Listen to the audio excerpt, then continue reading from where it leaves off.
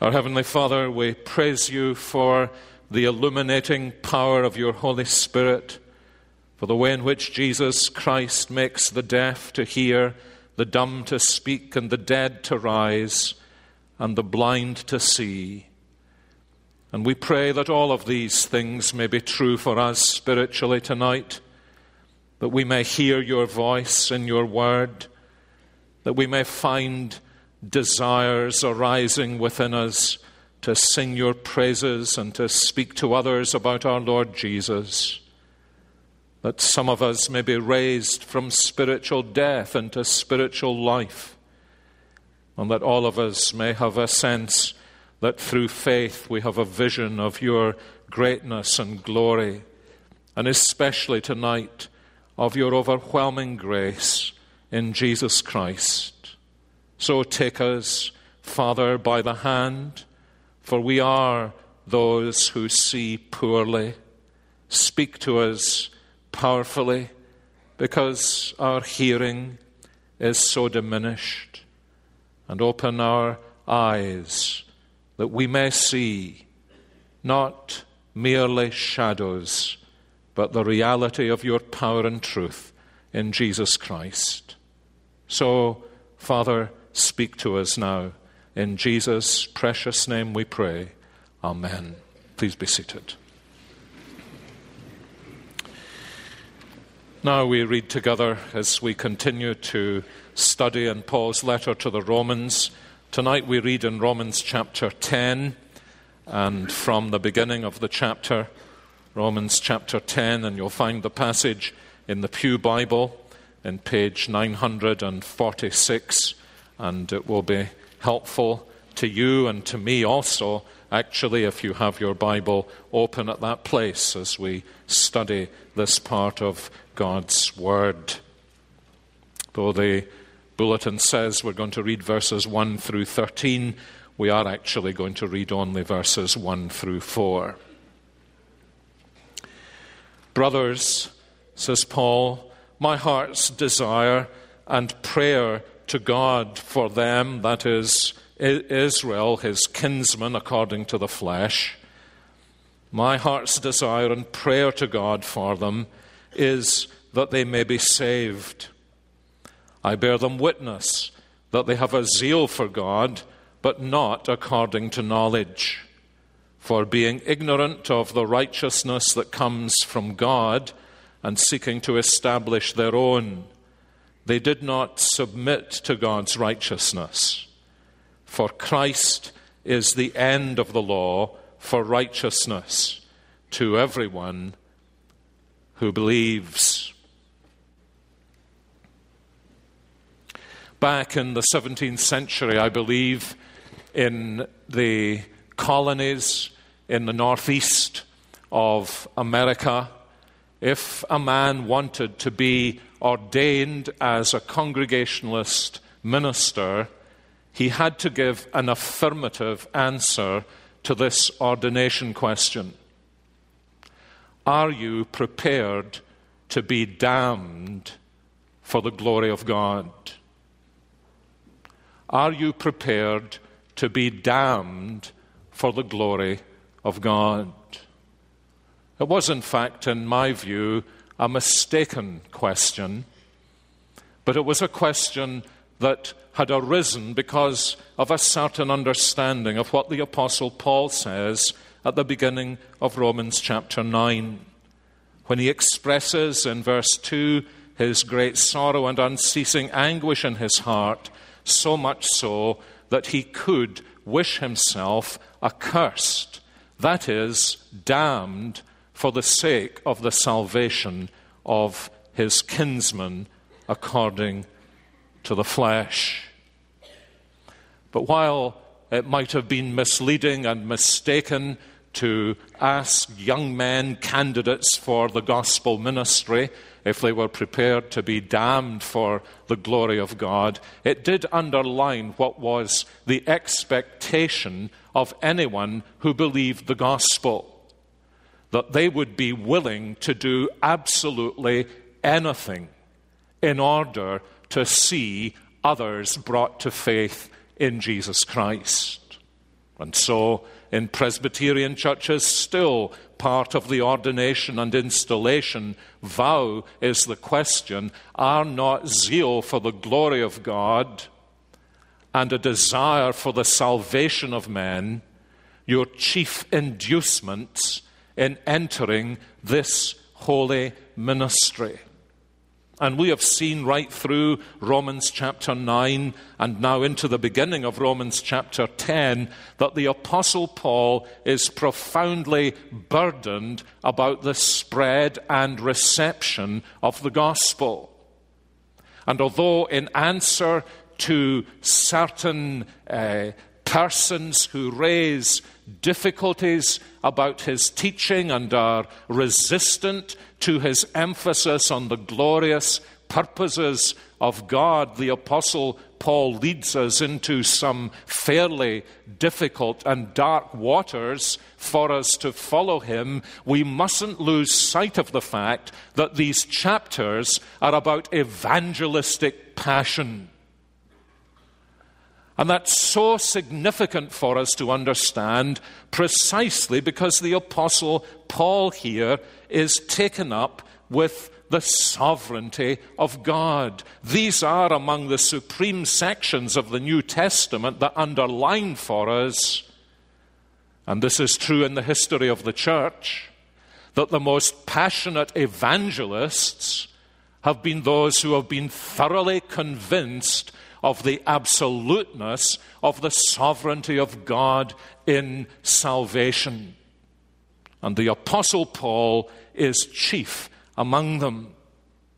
And you remember as he answers what to him is a major challenge to the gospel he preaches, his concern is to vindicate his gospel in order that he may go to Rome with that gospel. And the problem is that most Christians don't see that there even is a problem. And that is a problem. The problem is, and you would see this if you read the Old Testament carefully, that God's promise to his chosen people, Israel, did not seem to be coming to fruition. And everywhere the Apostle Paul went, what he discovered was the Jews rejected Christ and the Gentiles received Christ. I said last Lord's Day evening that if you read quickly through Acts chapter 13 through to Acts chapter 19, you would see this, but probably was a counsel of perfection. But I think it's important that we see this, that this was actually not just a theological, theoretical problem for the Apostle Paul, but this was a problem that was embedded deeply into his own experience.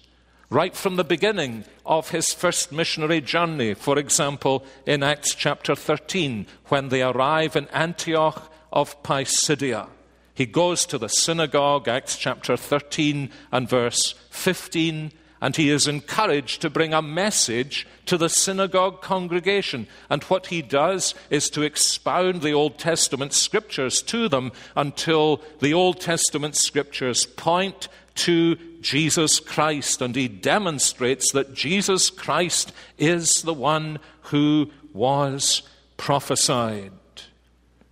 But what we discover was the response is that this synagogue rejected him. And there was great jealousy among the Jews. And they began to contradict what was spoken by Paul and to revile him. And so eventually Paul shakes the dust off his feet and moves on. And he and Barnabas move on to Iconium. And they speak the word of God there. But the unbelieving Jews stirred up the Gentiles and poisoned their minds against the brothers. And so he moves on to Lystra. And in Lystra, he finds himself stoned because Acts chapter 14, verse 19, Jews came from Antioch and Iconium, and having persuaded the crowds, they stoned Paul and dragged him out of the city, supposing him to be dead.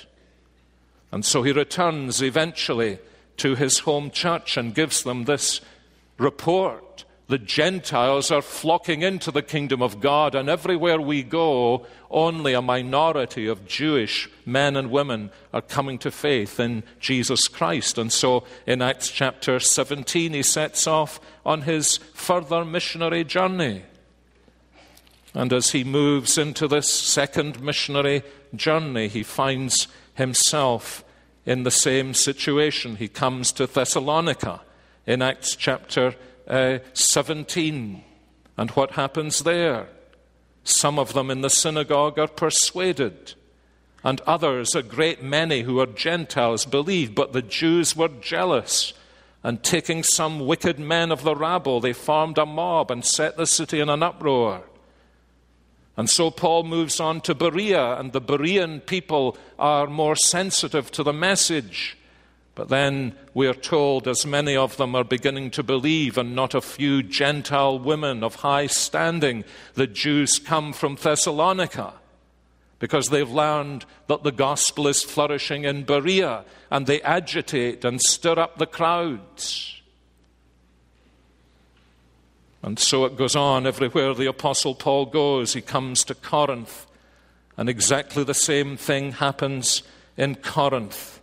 As he preaches the word of God, they opposed him and they reviled him. So much so that this problem for Paul, that his own kinsmen were rejecting the gospel, was actually a problem that found its sacrament in his own body. The marks of the stoning, the marks of the lashes, 39 lashes that he had received several times at the hand of the Jews, were right there in his body. Every time he took off his outer garment, he was reminded that his own people had rejected the gospel of Jesus Christ. And so he asks the question, has the word of God failed? And his answer is no, God is working his sovereign purposes out. And the truth of the matter is, as we saw last time, that Israel has turned away from its promised Messiah, and all the responsibility for their rejection of the gospel lies with them. And it's when we feel something of the weight of the Old Testament promise that God would save his people, Israel. And then this rejection of Christ by Israel. Paul's explanation of why they have rejected Christ and why there are these sacraments in his own body that they have rejected those who belong to Jesus Christ, who preach Jesus Christ to them. Paul begins this chapter, I think, in the most extraordinary and amazing way. This to me is quite amazing, quite without parallel for a man who has been so bruised and so beaten by his own people. He begins by expressing to his Roman Christian friends his ongoing burden for Israel. Brothers, he says, that actually, I've said this before, sometimes you meet Christians who punctuate every paragraph with the exclamation brother and think they are being New Testamental when they do so. The Apostle Paul relatively rarely has this ejaculation, brothers, and it's always at a point of high emotion for him. Oh, brothers, he is saying. My heart's desire and prayer to God for them is that they may be saved. And it's interesting, isn't it? It's something for us, as it were, to have stumbled into Romans chapter 9 and Paul say, I would do anything for the salvation of my kinsman. But when we get to the beginning of chapter 10 and we understand what he's really talking about here, and he bears in his body the marks of the Lord Jesus, as he says to the Galatians, we understand this is not a normal kind of passion. This is a supernatural kind of passion. This is a Christ-like kind of passion, who, having been beaten black and blue and hanging upon a cross, says himself to his Father, "Oh, Father, forgive them, because they are so ignorant of what it is that they are really doing." This is a Stephen-like passion for the salvation of others. Oh, Lord Jesus, Son of Man, standing at the right hand of the Father, have mercy on them and forgive them. It's the only thing that can explain this kind of thing, is supernatural, divine, transforming grace, that he cares so passionately about the very people who have maligned him, who have rejected him, who have persecuted him, who have hurt him. And he keeps on loving them. He keeps on loving them. And that's what makes these chapters so awesome. As this man who has worked his way through how it is that God is working his purposes out, looks over his kinsmen as Jesus looked over Jerusalem, and inwardly, and yes, outwardly, he weeps with compassion for them. And that's what always happens when the gospel comes home. The man or woman or boy or girl to whom the gospel has come home, who understands what an amazing grace Jesus Christ has shown to me in my spiritual death and blindness and deafness and lameness. And he has come to this earth and given his life, and in his dying breath has prayed that through what he is doing, sinners like me should be forgiven. That's the only thing in all the world that creates this kind of thing. And the tragedy is, and it's brought out without Paul even mentioning it to us, the tragedy is that it's possible for us as Christian people to read this kind of thing and say to ourselves, what is it the man is so excited about? Why is it that the man says, Lord, I'm willing to be lost myself? If that were a possible thing, I could wish, Lord, anything to save these men and women. I don't need to say to you how different is the modern gospel that offers health, wealth, and happiness and makes those who preach it rich by comparison with this gospel evangelist who is the real thing. Because he has an ongoing burden for the salvation of those who are his kinsmen according to the flesh. And it behooves us to share it. Do you share it? Do you know anything about this? Are you really a Christian? Do you believe anything that the gospel says? Have you no concern for those who are lost? Oh, my dear friends, it can only be because I have little sense that apart from Jesus Christ, I myself am utterly lost.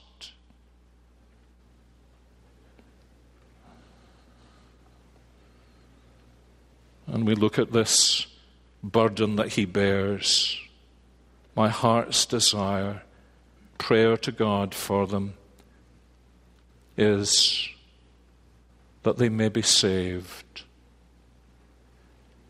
Is there anybody you care about enough that your heart's desire and prayer to God for them is that they might be saved?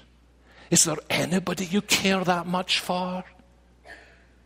Do we care more about our clothes and our dogs and our cats and our cars and our houses than we care about the eternal salvation of men and women? Is that what we really are in the 21st century church, that this seems such a strange thing to us? Oh, may God baptize us with something of this Spirit, that our heart's desire and prayer to God for others might be that they would be saved. And then you see he begins an explanation. It's a heartbreaking analysis. So he begins by sharing his tremendous burden, and then he explains to us why he has this burden. And I say it is a heartbreaking analysis. He says, I bear them witness. I'll say this about them, he says. They have a zeal for God, but it's not according to knowledge. So you see what he's saying? He's not saying lack of zeal is the problem.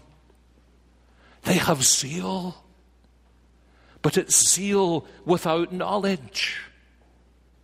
Now, zeal can be an admirable thing, but zeal without knowledge, zeal without knowledge damns men and women.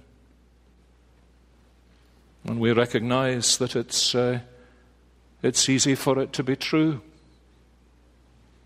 Do you know, sometimes I think the great shock that took place in most of our minds in 9/11 was not the horrific loss of life. It was horrific, but just think what happened a couple of weeks ago in Haiti by comparison. That didn't affect us nearly in the same way. What I think shocked us to the core was that anybody would believe anything enough to kill themselves for it, to die for it.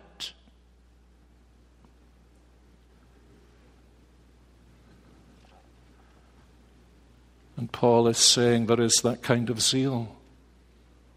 And these Jews had that kind of zeal. But it was mistaken. Do you see what he's saying? He's saying it's possible to go to hell because you're wrong. Religiously wrong. He wouldn't be saying to God, oh God, if it were possible, I would say, curse me rather than curse them, if he didn't really believe that that was their condition, because they had zeal that wasn't according to knowledge. We know about it in all kinds of trivial ways, from Neil's childhood zeal for a birthday party. One of my early school memories that just came back to me thinking about this passage, another trivial illustration of it, but it certainly illustrates the point, was when our teacher, when we were 7, wrote on the board how to spell the word height. As in, how tall you are, what height are you? And she wrote on the board, Height. And I, who never spoke in class, put my little arrogant hand up and said, that's not how you spell height, Mrs. whatever her name was. It's Height. You don't spell high, Heigh, and so you don't spell height, Height. It's Height. Now grant me that I was a completely logical child, but I was altogether mistaken. And I couldn't have had more zeal for spelling if I'd been in the final of a spelling bee, a universal spelling bee. I was absolutely sure, dead sure I was right. And yet I was absolutely wrong, utterly mistaken and wrong. And this was their situation. And because that was their situation, because they didn't understand what true gospel knowledge is, they made another mistake. Paul describes it like this. He says, I bear them witness that they have a zeal for God, but not according to knowledge, and therefore being ignorant of the righteousness that comes from God, they sought to establish their own righteousness. Do you know that's been, by and large, the story of multitudes of Protestant churches throughout the last century? You ask so many members of so many churches, how is it that you are acceptable to God? And the answer is, because of what I have accomplished. In my little modest way, I say it.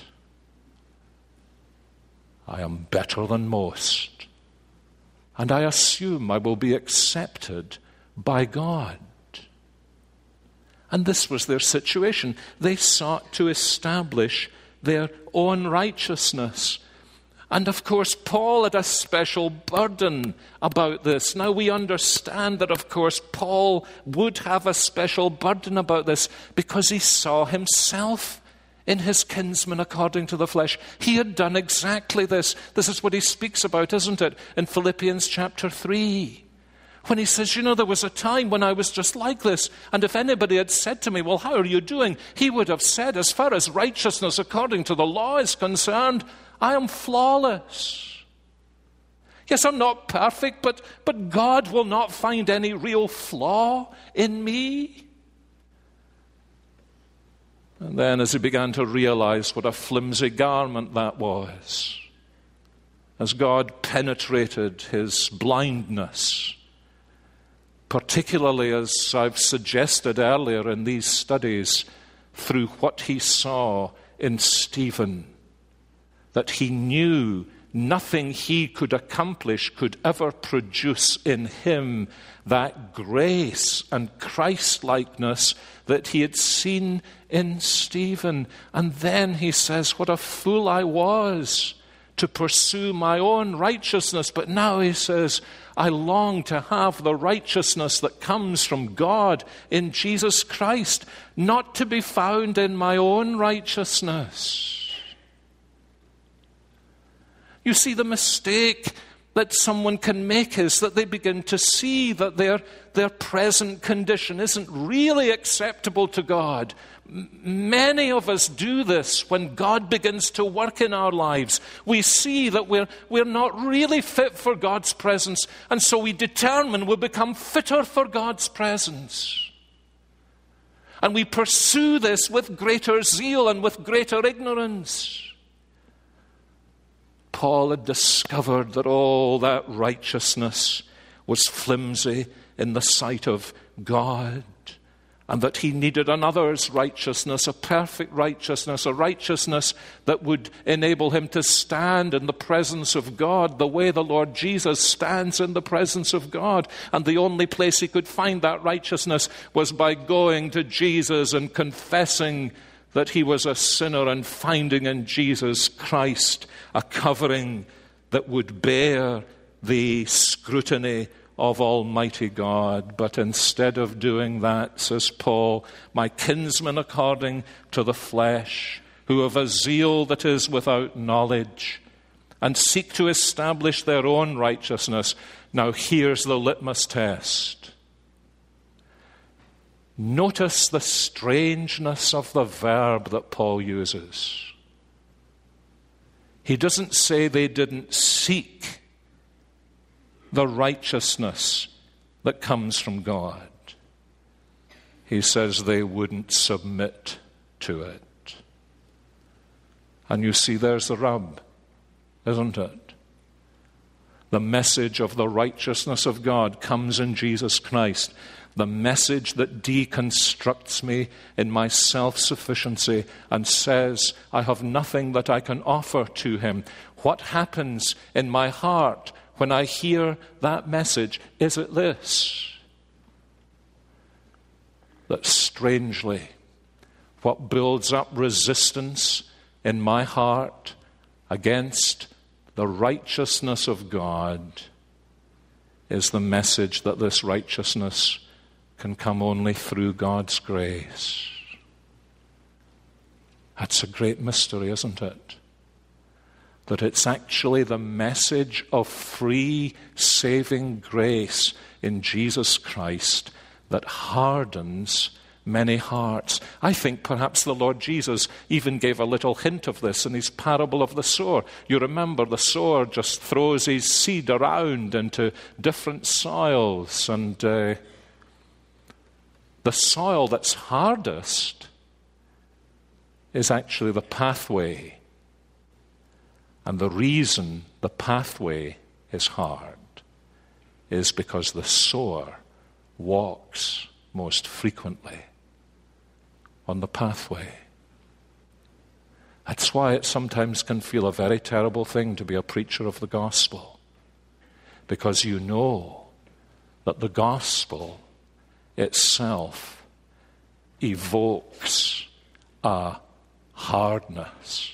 There is a pushing out and a pushing back. I suppose, like most ministers, I have sometimes preached the gospel in situations where I've wondered if the words were going to come right back out of my mouth and down my throat. I have so felt that inner resistance to speaking about my glorious Lord Jesus Christ.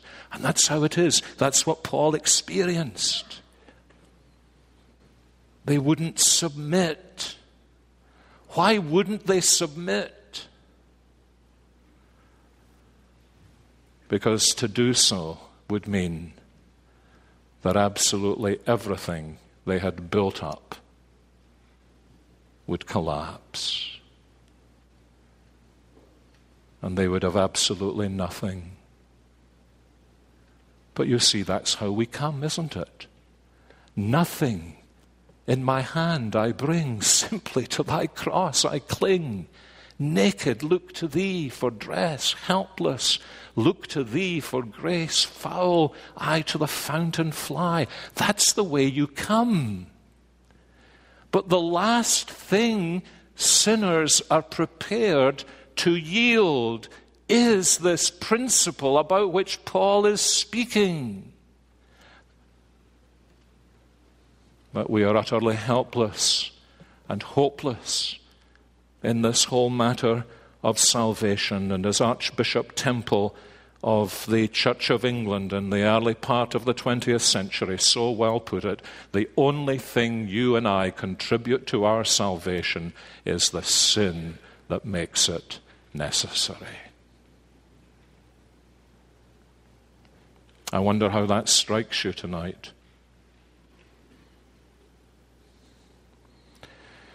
So Paul is a great burden, and he gives us this heartbreaking analysis. And then, marvelously, he says this in verse 4. Let me simply repeat the gospel message. Christ is the end of the law for righteousness to everyone who believes. Now, you might not think this, and perhaps don't know this, but this is generally regarded as one of the most difficult texts in the whole of Romans, for the very simple reason that a question arises here: what does Paul mean when he says that Christ is the end of the law for righteousness? Actually, that's a question in English. Never mind in Greek, isn't it? Because even in English, yes, not just even in English, actually in English, let's not be modest about the fact that we speak English here. The word end in English can mean the finish, like in the old movies, the end. That was the sign that you cleared up your popcorn and you left the movie theater. End, finish. Or the end, the goal to which I'm striving. The end I have in view. And actually, in many ways, it's possible that Paul here could mean either of those two things. That the thing that his kinsman had missed was that Jesus was actually where the law had been pointing all the time. And so they spent their lives looking at the law instead of seeing where the law pointed. I think myself it's slightly more likely, indeed more likely, that what Paul is saying here is that for those who come to faith in Jesus Christ, there is a realization that that's the end of them thinking about the law, about what we do as the way to righteousness. And I say that because looking over the places where Paul uses the word that he has here that's translated end, it seems to me that typically when Paul uses this word, he refers to the end in the sense of the finish. The thing is done. And only occasionally does he use it as the goal, the thing for which we are aiming. And so if that's the case, what Paul is saying is quite simply this, that when you come to faith in Jesus Christ, as he had come to faith in Jesus Christ, you realize that that's the end of seeking to gain righteousness before God by your little efforts to do things rather than your empty hand to receive Jesus Christ. That's probably the greatest relief in all the world. And for Paul, the tragedy is that offered this gospel as he was doing from synagogue to synagogue. He was offering this gospel, and yet there was this vigorous response. No, we will establish our own way by our own ability to keep the law. Not seeing that the law was never given as a means to attain brownie points with God, but a means to point us to our need of salvation from God and then to give us wisdom as to how to live for God. But when you come to Christ, you realize that that is the end of the law as the way to righteousness, to acceptance before God.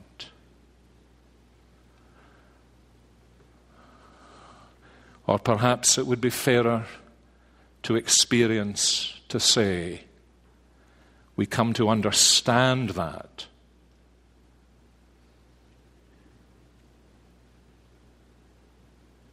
But we often lapse into the old way. That's what legalism really is. And there's plenty of it in the Christian life and in the Christian church.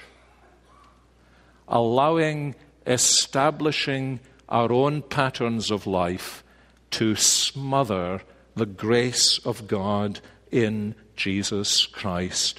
And it's a principle, actually, that lingers, at least in my experience, in most Christians' hearts. Because we're all by nature legalists. And it can linger long after we have become Christians. But after we become Christians, it lingers in many different guises, and they're usually very subtle.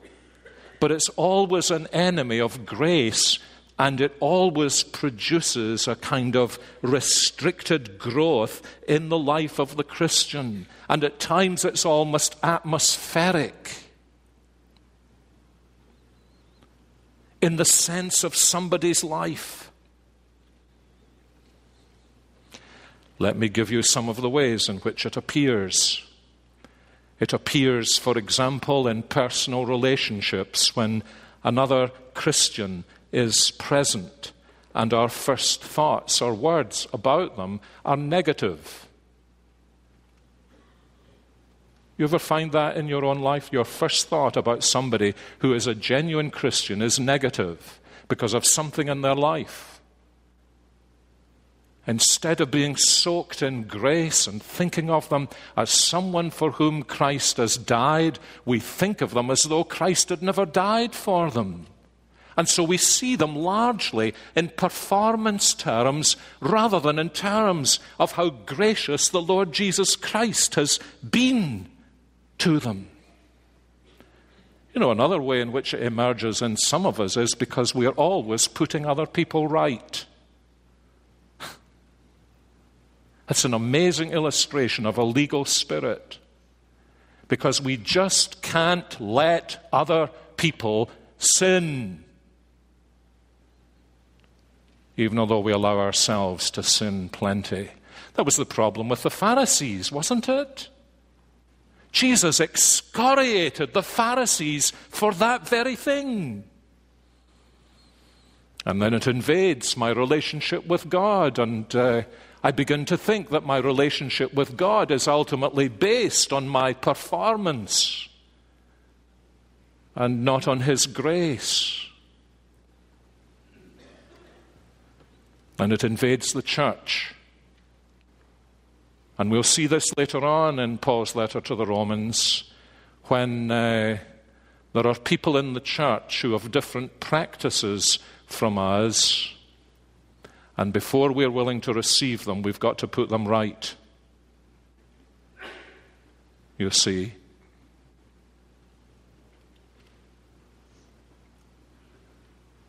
And instead of receiving them for Jesus' sake, we want to put them right first, and then we'll receive them for Jesus' sake. And it appears in our relationships with our children. You know, one of the things that appeared in the pop psychology, I think, of the 60s or 70s, that actually has become invasive of the way in which many Christian parents now bring up their children. They bring up their children on this principle that if they do something wrong, you deal with it. If they do something right, you praise them. And they mistakenly think that's the gospel way. But do you see, that's entirely a performance way. That's got nothing to do with the gospel way. That's entirely a law way. If you do it right, I praise you. If you do it wrong, I chastise you. That's treating our children as though they were Pavlovian dogs. Do you remember his experiment with the dogs? Do you know what I think is the litmus test here? It's this. If your son or daughter has wandered from home and wasted some of your hard-earned riches and lived a foul life, and they come slowly up the garden path and you open the door to them, is your first instinct going to be to open your arms and wrap your arms round them and smother anything they say, smother anything they say? Do you remember what the prodigal son was saying? He was saying to himself, maybe I can work my way back into my father's favor. And he was rehearsing his speech. Father, now I've sinned against heaven and in your sight. I'm no longer worthy to be called your son. Make me one of your hired servants, and I'll slave my way upwards, and perhaps eventually you'll be able to forget some of the things I've done. And he opens his mouth and he says, Father, I've sinned against heaven and in your sight. And his father squeezes the breath out of him, and he's never able to say, I'm not worthy to be called your son. Make me one of your hired servants. And the same in our relationship with one another. Yes. Yes, yes, yes. Our Lord Jesus may say to the woman who is taken in adultery, my dear, do not sin anymore. But first of all, he says, I do not condemn you. Your sins are forgiven. That's how grace works. That's why it works in such a different way from the way my heart naturally works.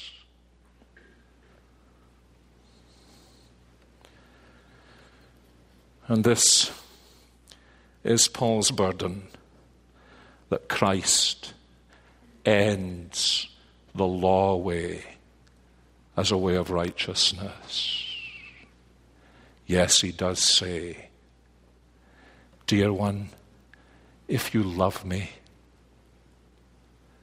keep my commandments, but not as the way to be loved first, but as the way of being loved first.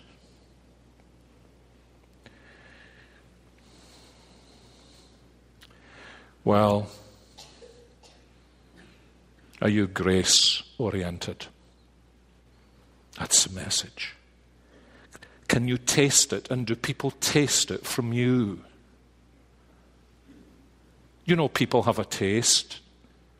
You know, if you've any kind of maturity and been around Christians and have a sensitivity, I sometimes shudder to think what my preaching tastes like to people. Because sometimes I feel so unclean. I wonder what my life tastes like to people. You know you've got a taste. The Japanese tell us that we have a smell, that we all smell like milk. Why do we all smell like milk? Because we drink milk. And that's how you begin to taste of grace. Because you've drunk grace. Grace. Grace. Grace. You know what it's like to get into an elevator and somebody opens their mouth and you immediately think that person's been sitting in their hotel room or in their office smoking like a chimney. And there's no way that they can avoid the atmosphere of what they've been breathing in being breathed out. And it's the same with us as Christians. We breathe in and out either grace or law, grace or law, grace or law. I mean in the sense of legalism. And it just exudes from us. Because it affects our relationships. It affects our worship. It affects our fellowship. We need to take in great gulps of grace if we're going to be able to give out grace. We need to have those legal spirits, those legalistic spirits, drowned and silenced in grace. Grace that is greater than all my sin, and yes, that is greater than all the sin of all the Christians I know, so that we embrace one another as those who have been engraced and embraced by our Lord Jesus Christ. So it's grace. Grace, grace, grace, grace, grace, grace, grace.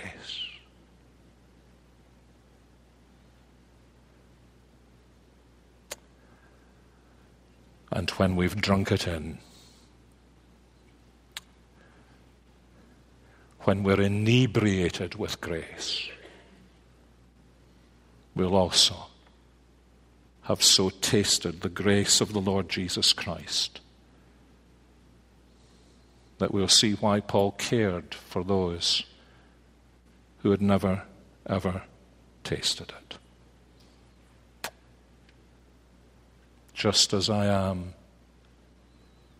without one plea, but that your blood was shed for me, and that you bid me come to thee, O Lamb of God, I come. Have you ever tasted grace? Really tasted grace? You'll never forget it.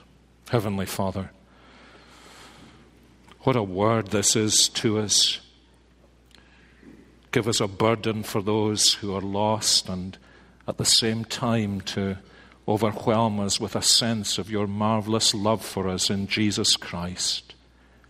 Oh, work both into our hearts, we pray, that we may be set free from all that binds us and condemns us, and may belong more fully to our Lord Jesus Christ. We ask it in his name.